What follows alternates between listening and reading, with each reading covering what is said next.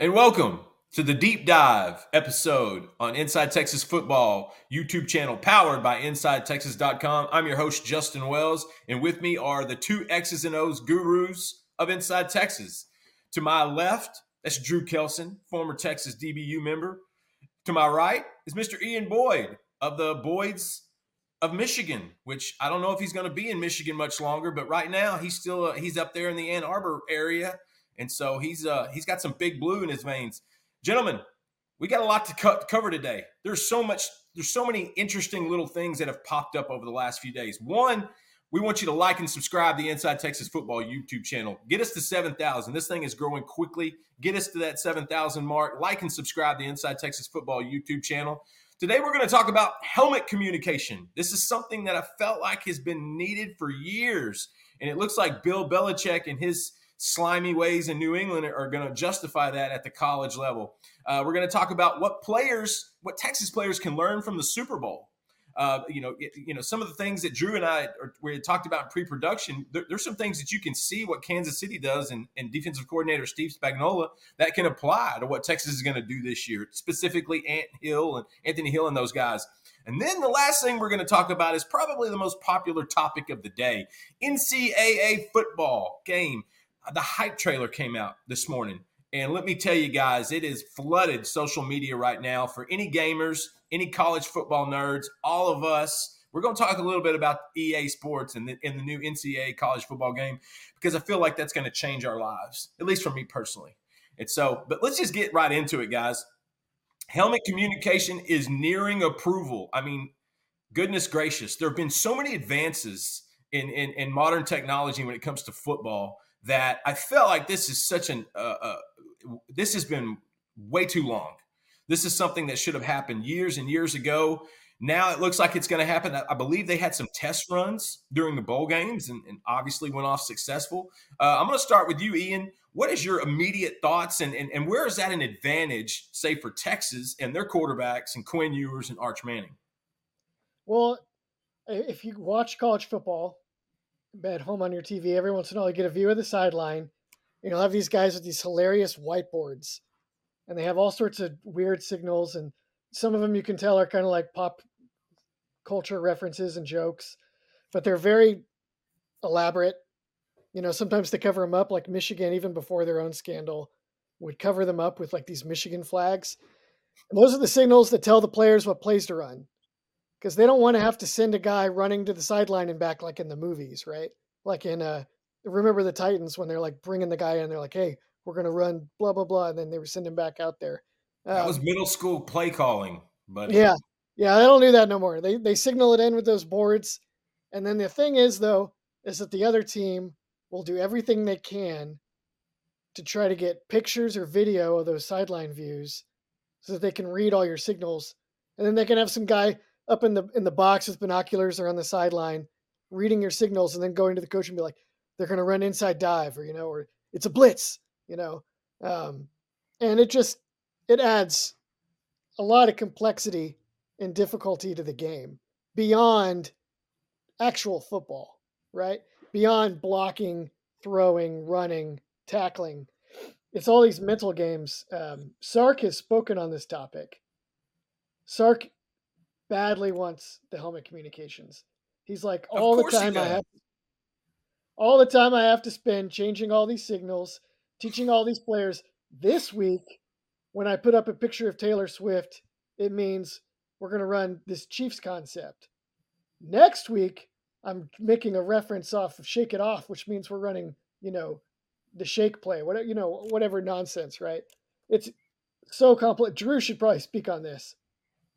But when they have in-helmet communication, Sark just says Quinn, and then he says the play as it's written in the playbook. And then Quinn tells his teammates or signals to his teammates, and then you're done. It just simplifies everything. I mean, I don't think people realize how much practice goes into this. I mean, usually you'll have someone on the staff, the coaching staff, that has a different color shirt on the sideline. You have multiple colored shirts, you have these boards. But then we used to have a rehearsal back then and there where coach would just stand up there because we would all want to know the hand signals, the plays. But I mean, you have to rehearse those things. So it just does, it streamlines the communication. It allows the integrity of the game to just be what it is. You're not thinking about covering yourself or covering your back or tipping off anything. At the end of the day, I just want to see two teams lined up, played, and let the schemes and the players and everything else take care of itself. So this is definitely a step in the right direction. It sounds like there was enough going on nationally to go ahead and move forward this direction. Justify it.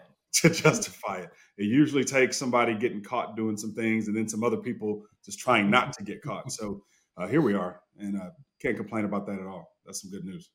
Drew, what was the funniest signal y'all had at Texas that is appropriate for like a PG audience?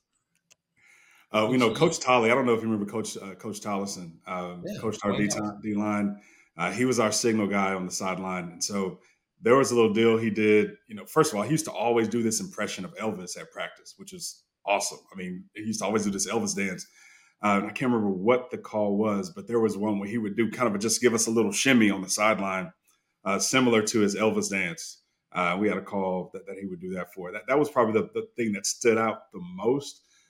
A, because it was Coach Tolley doing a little bit of Elvis, but B, because it just, as an opposing team, you couldn't figure out what that shimmy or what that dance meant. So big ups to Coach Tolley. He was awesome for us. A lot of those air raid guys would do horns down for like these quarterback draw plays, which maybe because Texas got victimized by quarterback draw for like 20 years. Forever. But, that and screens. Yeah, Dana Holgorsen that famously did that horns down for the 2-point conversion in Austin in 2018. I learned something, just getting to know college coaches over the years and doing this job. I've learned that, sign stealing is a very prevalent problem in college football. And the way it was explained to me was, did you ever see Syracuse in so-and-so year upset number 3 Clemson in so-and-so year? Did you ever wonder how that happened? And then what happens is that an analyst from one staff that was at, say, Clemson 2 years ago, they may not have changed every signal. Sometimes they're supposed to, but they may not have. And you can run an entire second half using their own signals against them.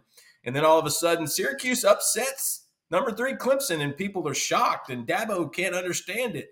But it turns to find out, Syracuse might have known all their signals in the second half. I was naive. I didn't think much of that in that regard. I didn't think that was as real. Then we see the Connor Stallion stuff this year with Michigan. It's like, that's a whole other level. And listen, he must have been motivated by Bill Belichick, one of the greatest NFL coaches of all time, renowned cheater. Year after year, we're hearing more and more. Either it's a deflated football or it's a guy up in the press on the roof, snapping clips of practice.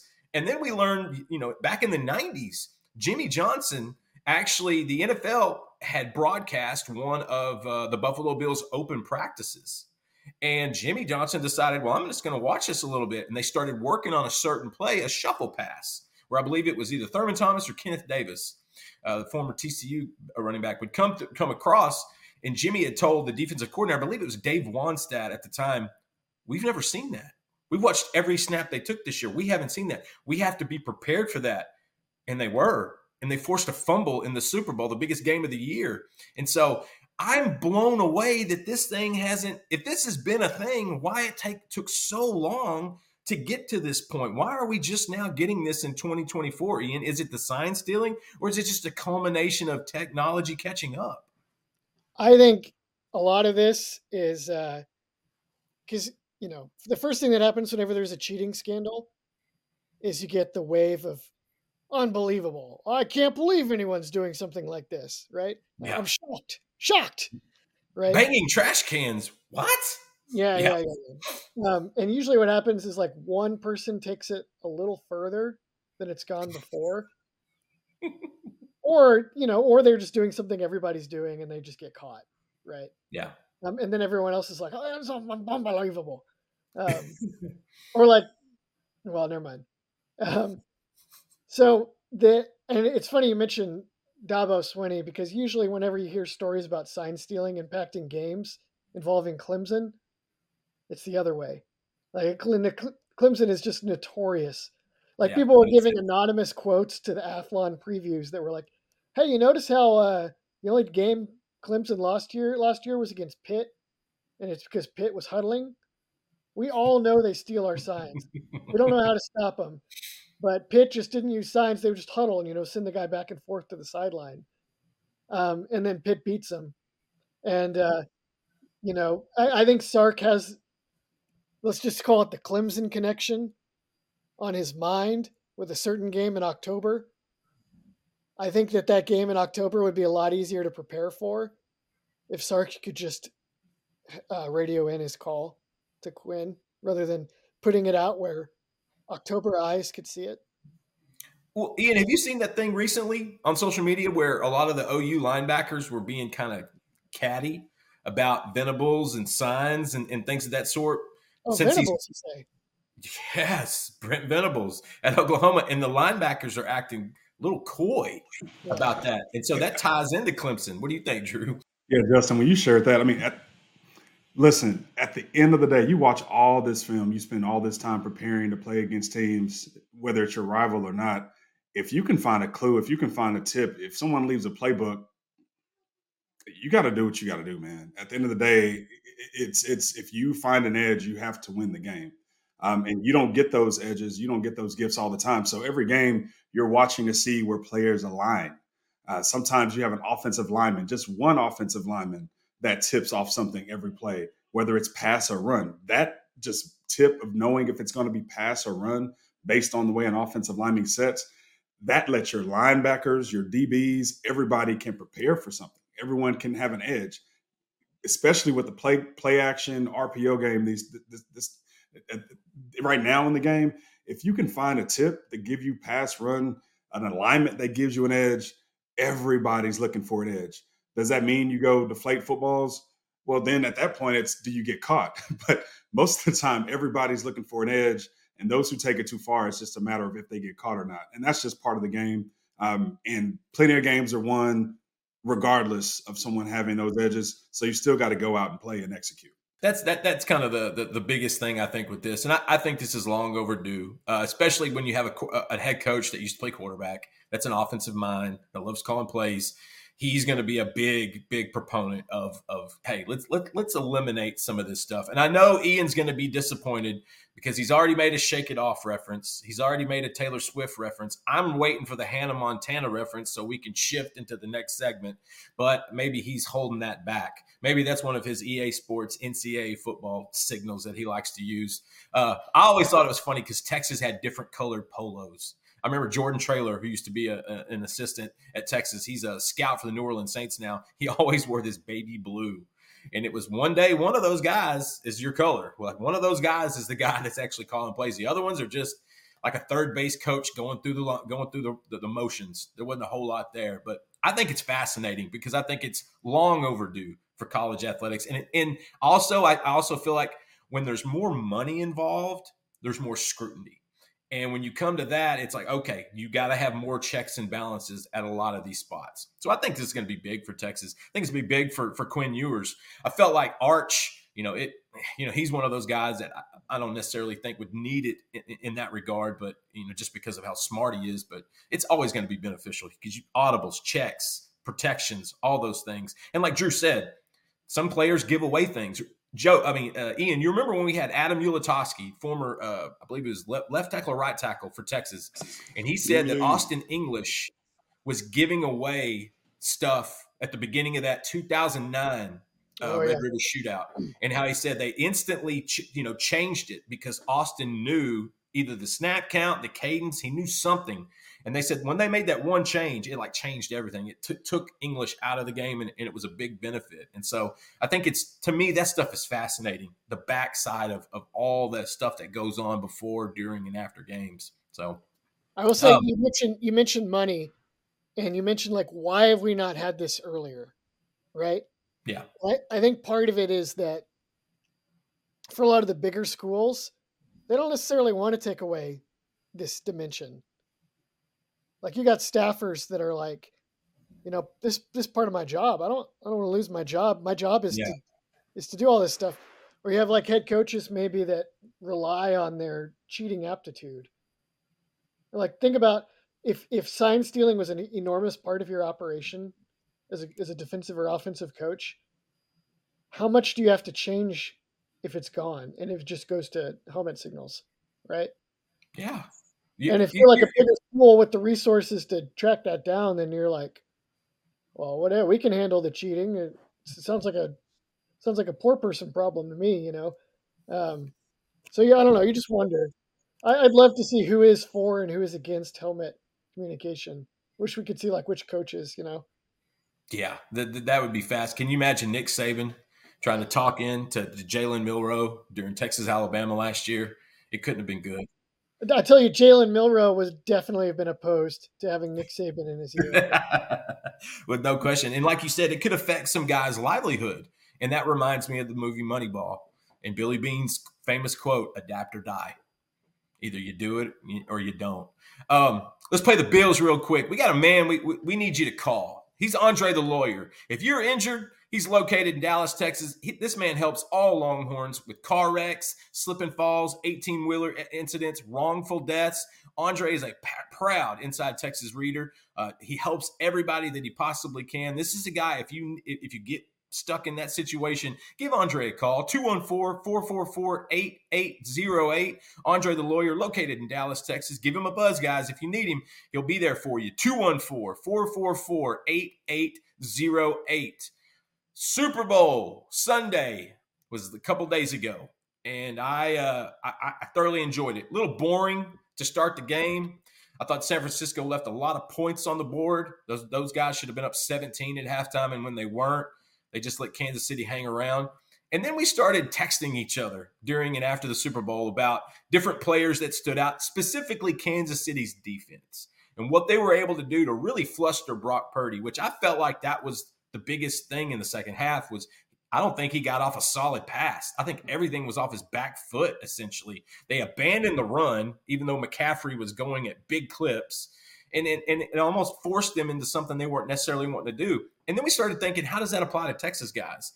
And Drew made a great point. The coverage from the secondary for Kansas City was top notch. And then Nick Bolton playing that inside backer, we can see a lot of what Anthony Hill is going to be needing to do, coming into this next season since he's been moved to Mike Backer. Drew, what are some things that if you're the Texas DB coach the day after the Super Bowl and you got all your guys in the DB room and you got all the pictures on the wall and it's the Hall of Akina and it's all that good stuff and you prop that up on the television or on the big screen, what are you telling your DBs? Watch this and pay attention to that.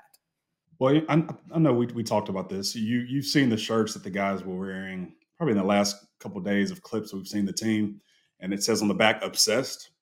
And Sark has said he wants his players to be obsessed. How are you spending your time away from the game? He'll talk to high school players he's recruiting. It's like, hey, what are you doing this weekend? Are they watching football? Are they hanging out with their friends? Are they playing video games? What are they doing? But if you're an obsessed player, you were watching this game, and just specifically for me, the DB play was just, it was competitive. It was incredible. And I know you said the game started off boring. The defensive play in this game was just elite, man. You're right. Just the intensity from a defensive side of the ball, the way the guys were dialed in, the way they flew to the ball.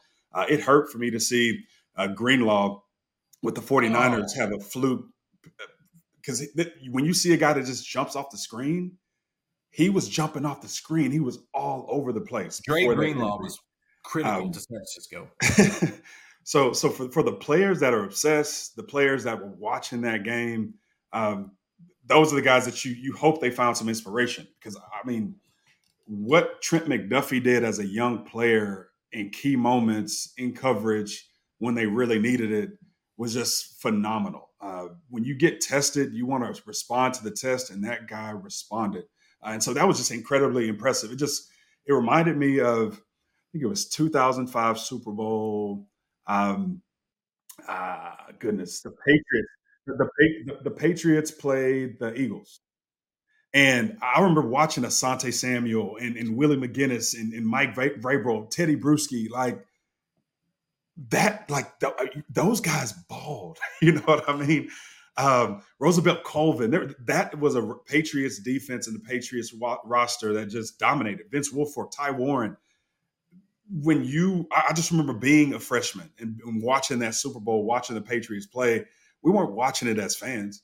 You're watching it as guys who want to be the guys playing in the Super Bowl and being the guys playing on those rosters one day. So there was a lot of inspired, great technique, great play, and a lot of tape to learn from, especially at the DB on the defensive side of the ball that I hopefully our guys were dialed into. Ian, Anthony Hill. He's moving to Mike this spring, and that's going to be his spot where Jaylan Ford is. How does that correlate with what Steve Spagnuolo was doing, how he uses Nick Bolton, and how he's going to be could be utilized in his sophomore year? Well, like the NFL style of defense, probably the superior NFL style of defense is you get guys like Reed and McDuffie that can play man coverage or like pattern matching zone in multiple spots on the field. Then you like take away all the easy throws, and then you get linebackers that can blitz. And you bring like the 49ers team was built around rushing the passer with the front four and the defensive line. And that worked pretty well for them. Tends to work pretty well in college. But if you have the sophistication in the defensive backs and the linebackers to do it with pressure and bring it periodically in a smart way, that's something else. And Texas has, I think, some potential to play it the more sophisticated way this year because they've got their Trent McDuffie and Jahdae Barron. They've got their Justin Reed and Andrew Makuba. And then they have their Nick Bolton or their blitzing linebacker in Anthony Hill. Something I'm watching for this offseason is just Anthony Hill's growth as a blitzer from a linebacker position. Obviously, he did it pretty well when he was on the edge last year. Yeah. But they have so many good edges. I don't know if he's going to be there as much this year. Maybe he will. But if he could do it from the linebacker level, and I think he can, boy, that takes things up another notch. And they could bring him a lot with the defensive backs that they have behind him. Just man coverage and then a blitzing Anthony Hill in the quarterback's face. That is really tough on a college quarterback. Except, I know they tried it against Washington and it went about as poorly as you could possibly imagine. But they have guys and they have the potential to build that, and I'd like to see if they could. It's funny watching the game. I was talking to my son. We were watching the Super Bowl, and we were talking about the defensive line. He's like, "What's the best position on the field in the Super Bowl?" I said, "Outside of quarterback, obviously with Mahomes." I said, "Look at San Francisco's D line," and we went through them. They're all lottery picks. They were all early first-round draft picks, every single one. Chase Young, obviously through the trade through Washington. Armstead. There's a couple that I'm forgetting, but like those guys were Joey Bosa, Solomon Thomas, kid out of Capel, went to Stanford. Like all those guys went early, and so it looked like San Francisco really concentrated on building that interior D line, like an old school defense. And they got a good secondary, but it's hard to top that position group. I mean, you get guys like that, you should be able to get pressure on Mahomes. You should be able to dominate inside. And I felt like they did for a lot of the part, but they let Kansas City hang around. And then special teams, I felt like ultimately was the big hill for San Francisco. Just a few little things going wrong, and that's all Kansas City needed because they've got ultimately special quarterback, special head coach, special tight end, and they all know their identity. They all know what they're doing. And so we thoroughly enjoyed that. But I went back to Trent McDuffie, the former Washington corner or safety rather, and just read some of his, pre-draft stuff and people talking about he's one of the smartest DBs to come through the combine in 10 or 15 years. We saw that on the field. You've got that guy in that backside, and you want that smart safety, that quarterback type. Drew could tell you, Michael Huff was an incredible DB, but he was kind of quarterback back there. I remember we were talking one time about the A&M game in 2005, the national title year, and that A&M game was close. You got A&M's absolute best shot in Kyle Field.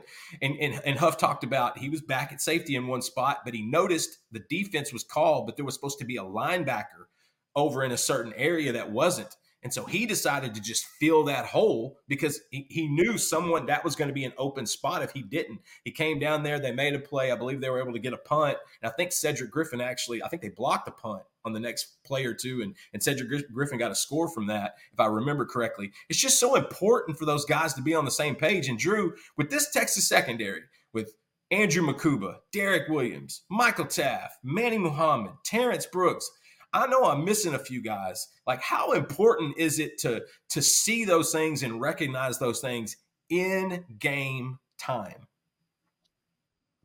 It's priceless. When you have all this talent, teams are going to try to beat you with scheme.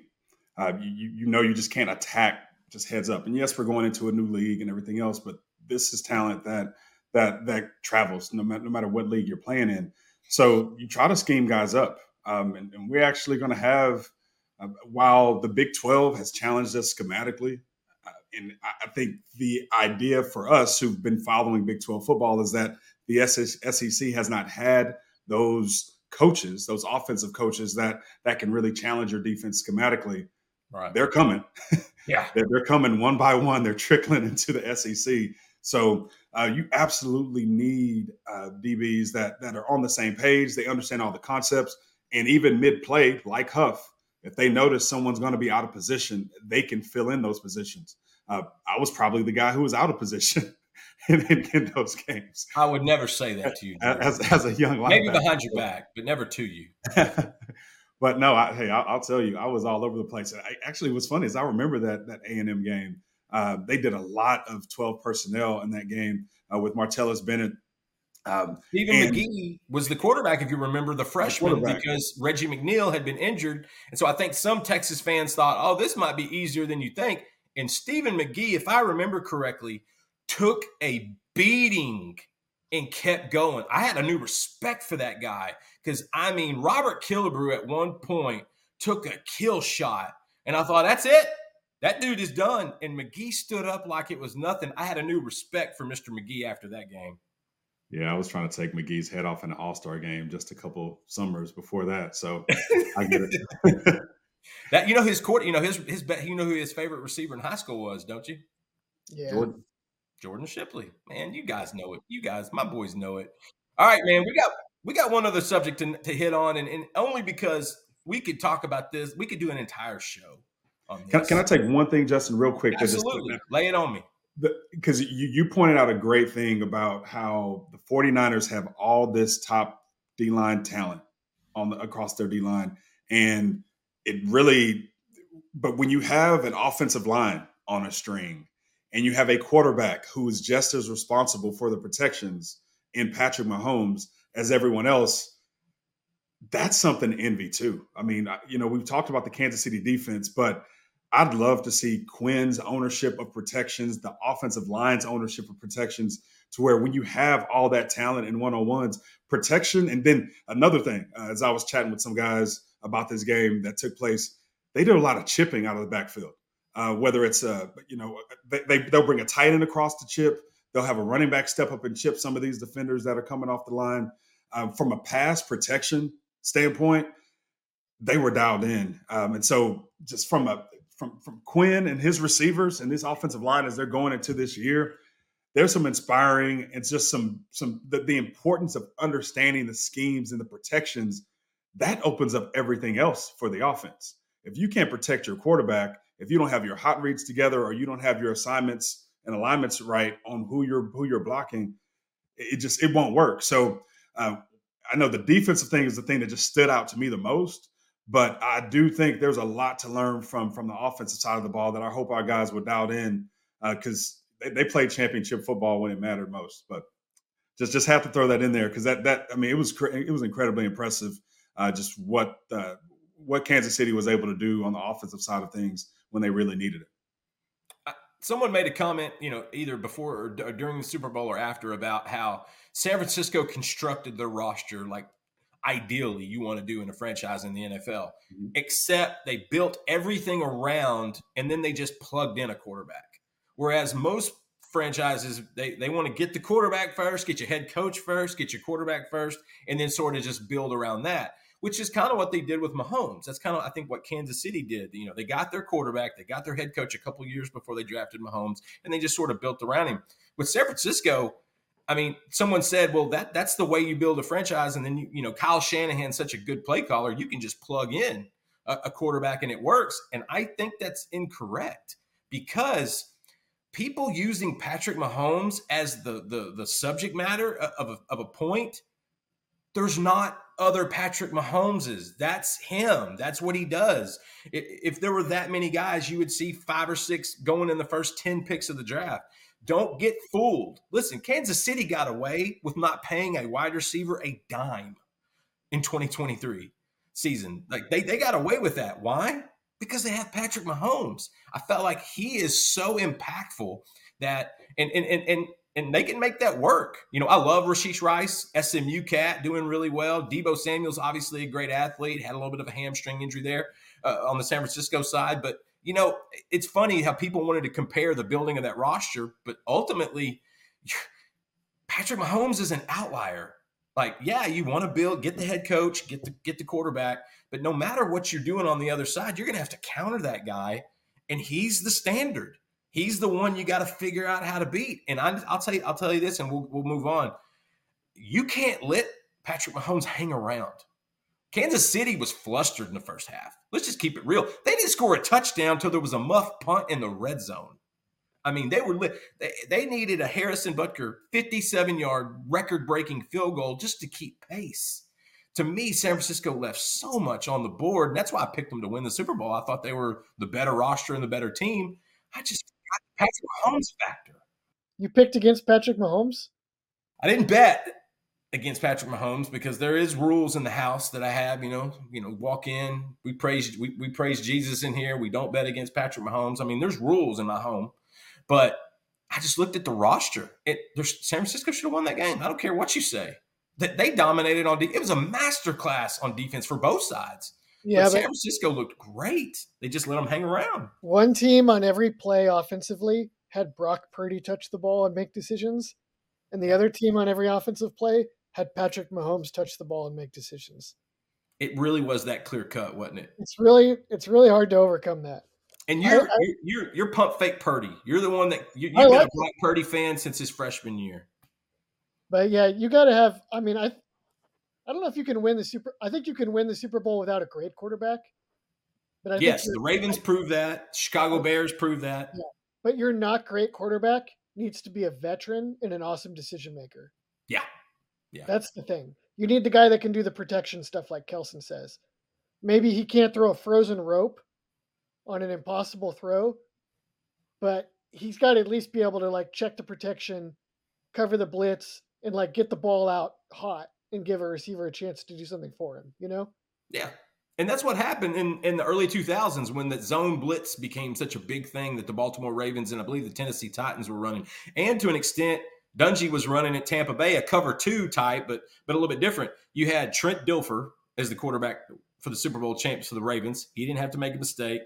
And then you had Brad Johnson, the Florida State alum, who was a veteran that didn't have to do much, just kept his team in it and let those defenses have fun. That's back when it felt like in the early 2000s, defenses were kind of changing and dictating the NFL.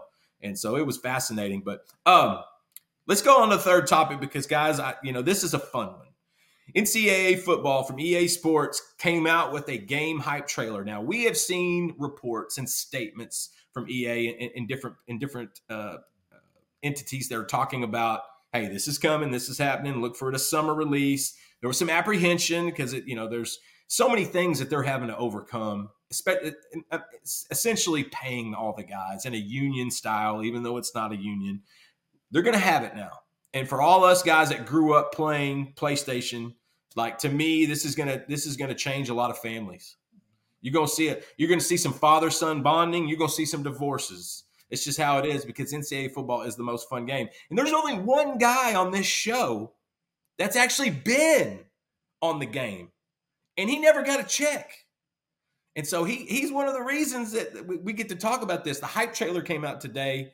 Ian, Drew, either one of y'all could take it. What was your I know you guys can be excited. You're probably not as much as me because this maybe even more. I don't know. I'm just really fired up about this.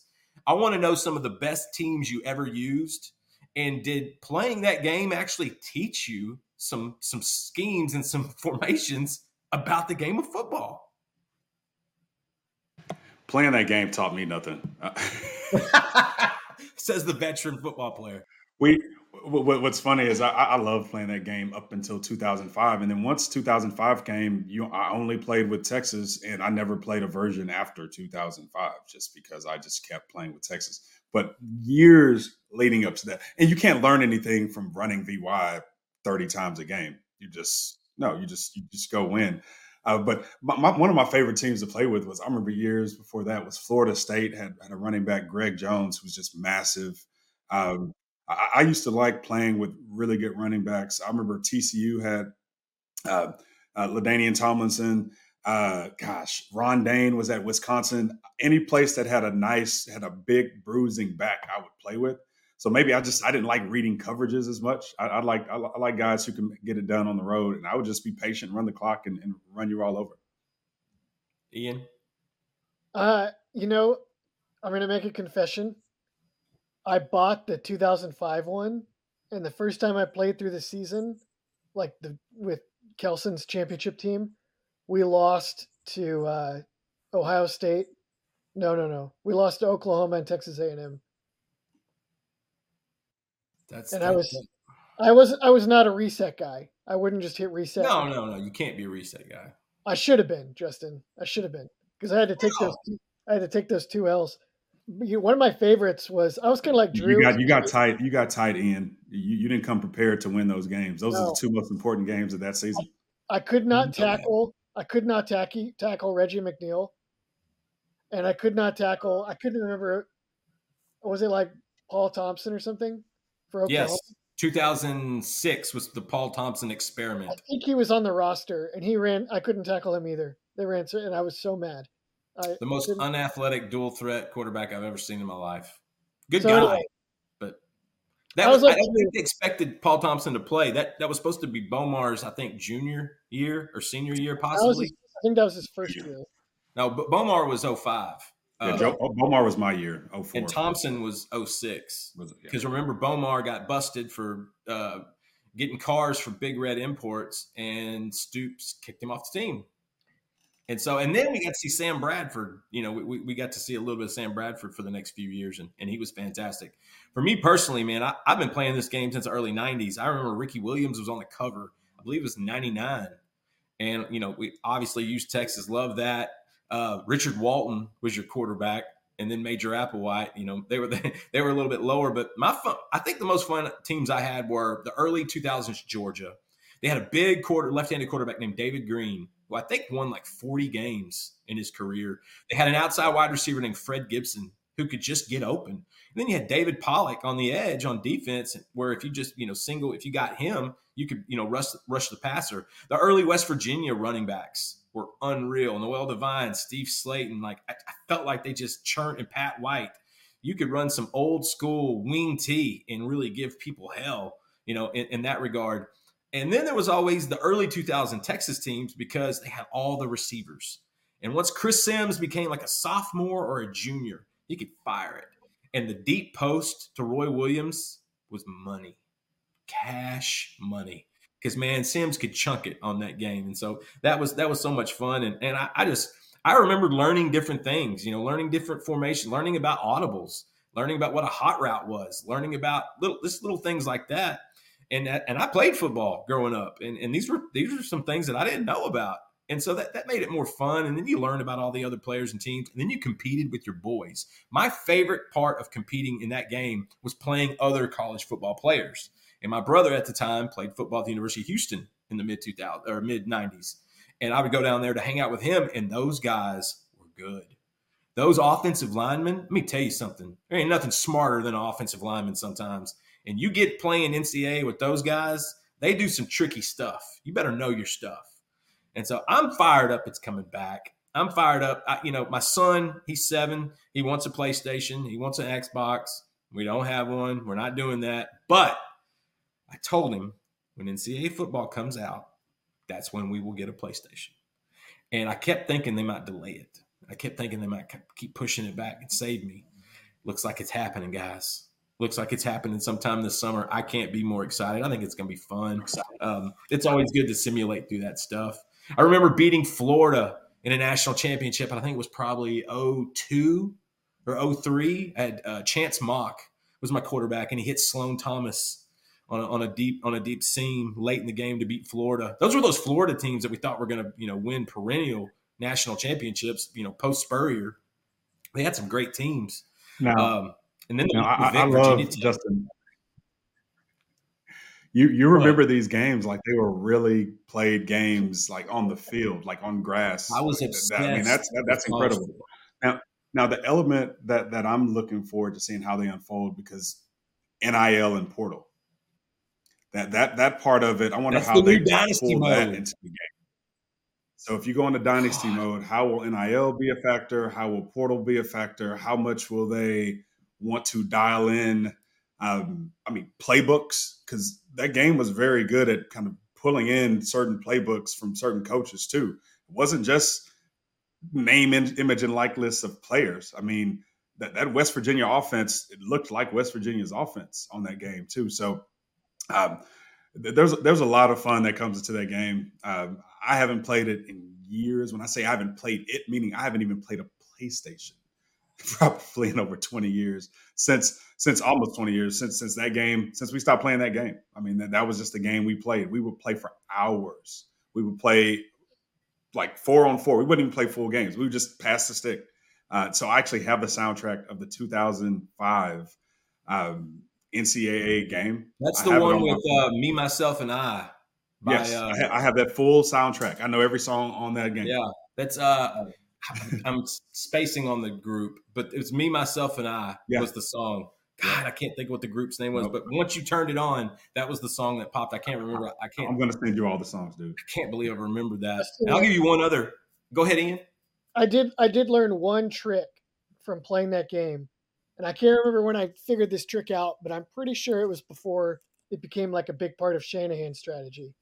And it was that I was playing my brother-in-law, and I was the Packers, and I couldn't run the ball, so I got into 13 personnel or something. I just had all tight ends on the field, and then it was not going very well. But I had Jermichael Finley, so I audibled into a spread formation, and then they would my team would just send Jermichael Finley out wide.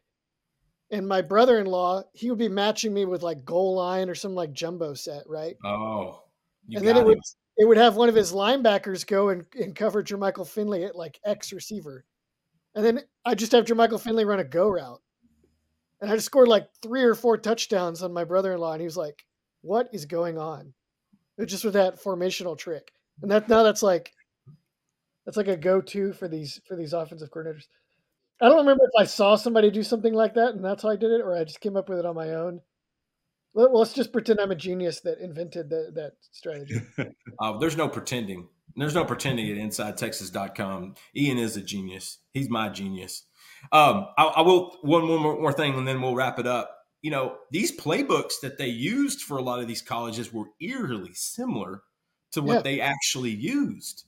And the way I know that is because in the early 2000s, the University of Houston staff would upload every player name and because you had a disc where you could upload every player's name, and they would simulate their season. Say Houston played the 2001 season. They would go through every single team to see just kind of what a simulation would look like. The playbook was similar. It was crazy that the staff could pick up little things on what Hawaii was going to try to do in a 3-set, 3 wide, 4 wide type stuff. It was unique how they could pick up little things. And those guys would play that and they'd say, hey, we're working. We're trying to figure out how to beat Tulane week 3. We're working because they got this boy over here on the outside, but we got to. And it's funny how they correlated those two things together. You wouldn't think you could do that. I saw it firsthand. And I'm sure more schools did it. I know Houston did it. I think Rice did a version of it. But you could do that, and you could learn about some of these things, what could potentially happen. So I always found that unbelievably fascinating, but that's just me. Gentlemen, This has been a pleasure. I always enjoy the deep dives on Thursdays. This is always a good chat about anything current, anything we find out in the X's and O's. This isn't about recruiting. This isn't about team, so to speak. We try to dive into the inner workings of Texas football and how things that are current can affect the Texas football program, talking about the helmet communication, talking about the Super Bowl and things that those guys can pick up. And then obviously the EA college football game, which once it happens, you guys aren't going to see me for a while. And so any parting shots, Mr. Kelson or Mr. Boyd? Nope. I will say there's a mode of thought that having a generation of young guys playing these games all the time is why everyone is so critical of NFL coaches and college coaches' game management. Because if you've played EA Sports, you've managed the clock and you've managed comebacks and overtime decisions. You have 100, 200, 300 times. And these actual professional coaches have not. And people would notice, like, what is this coach doing? You have to call a timeout here. Then you have to throw to the sideline. Then and there should be like all these guys at home that legitimately understood better how to navigate the clock in those moments than some of these professional coaches.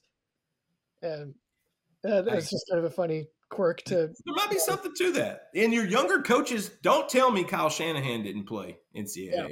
Don't tell me Mike Tomlin didn't play NCAA. Like there's some correlation there as well. So, gentlemen, thank you so much. Please like and subscribe to the Inside Texas Football YouTube channel. We are getting to 7,000 subs very quickly. We've only been doing this a couple of months, and it's growing at an award-winning rate. Yeah, I said it. We're looking at nominations, guys. That's how big this is getting.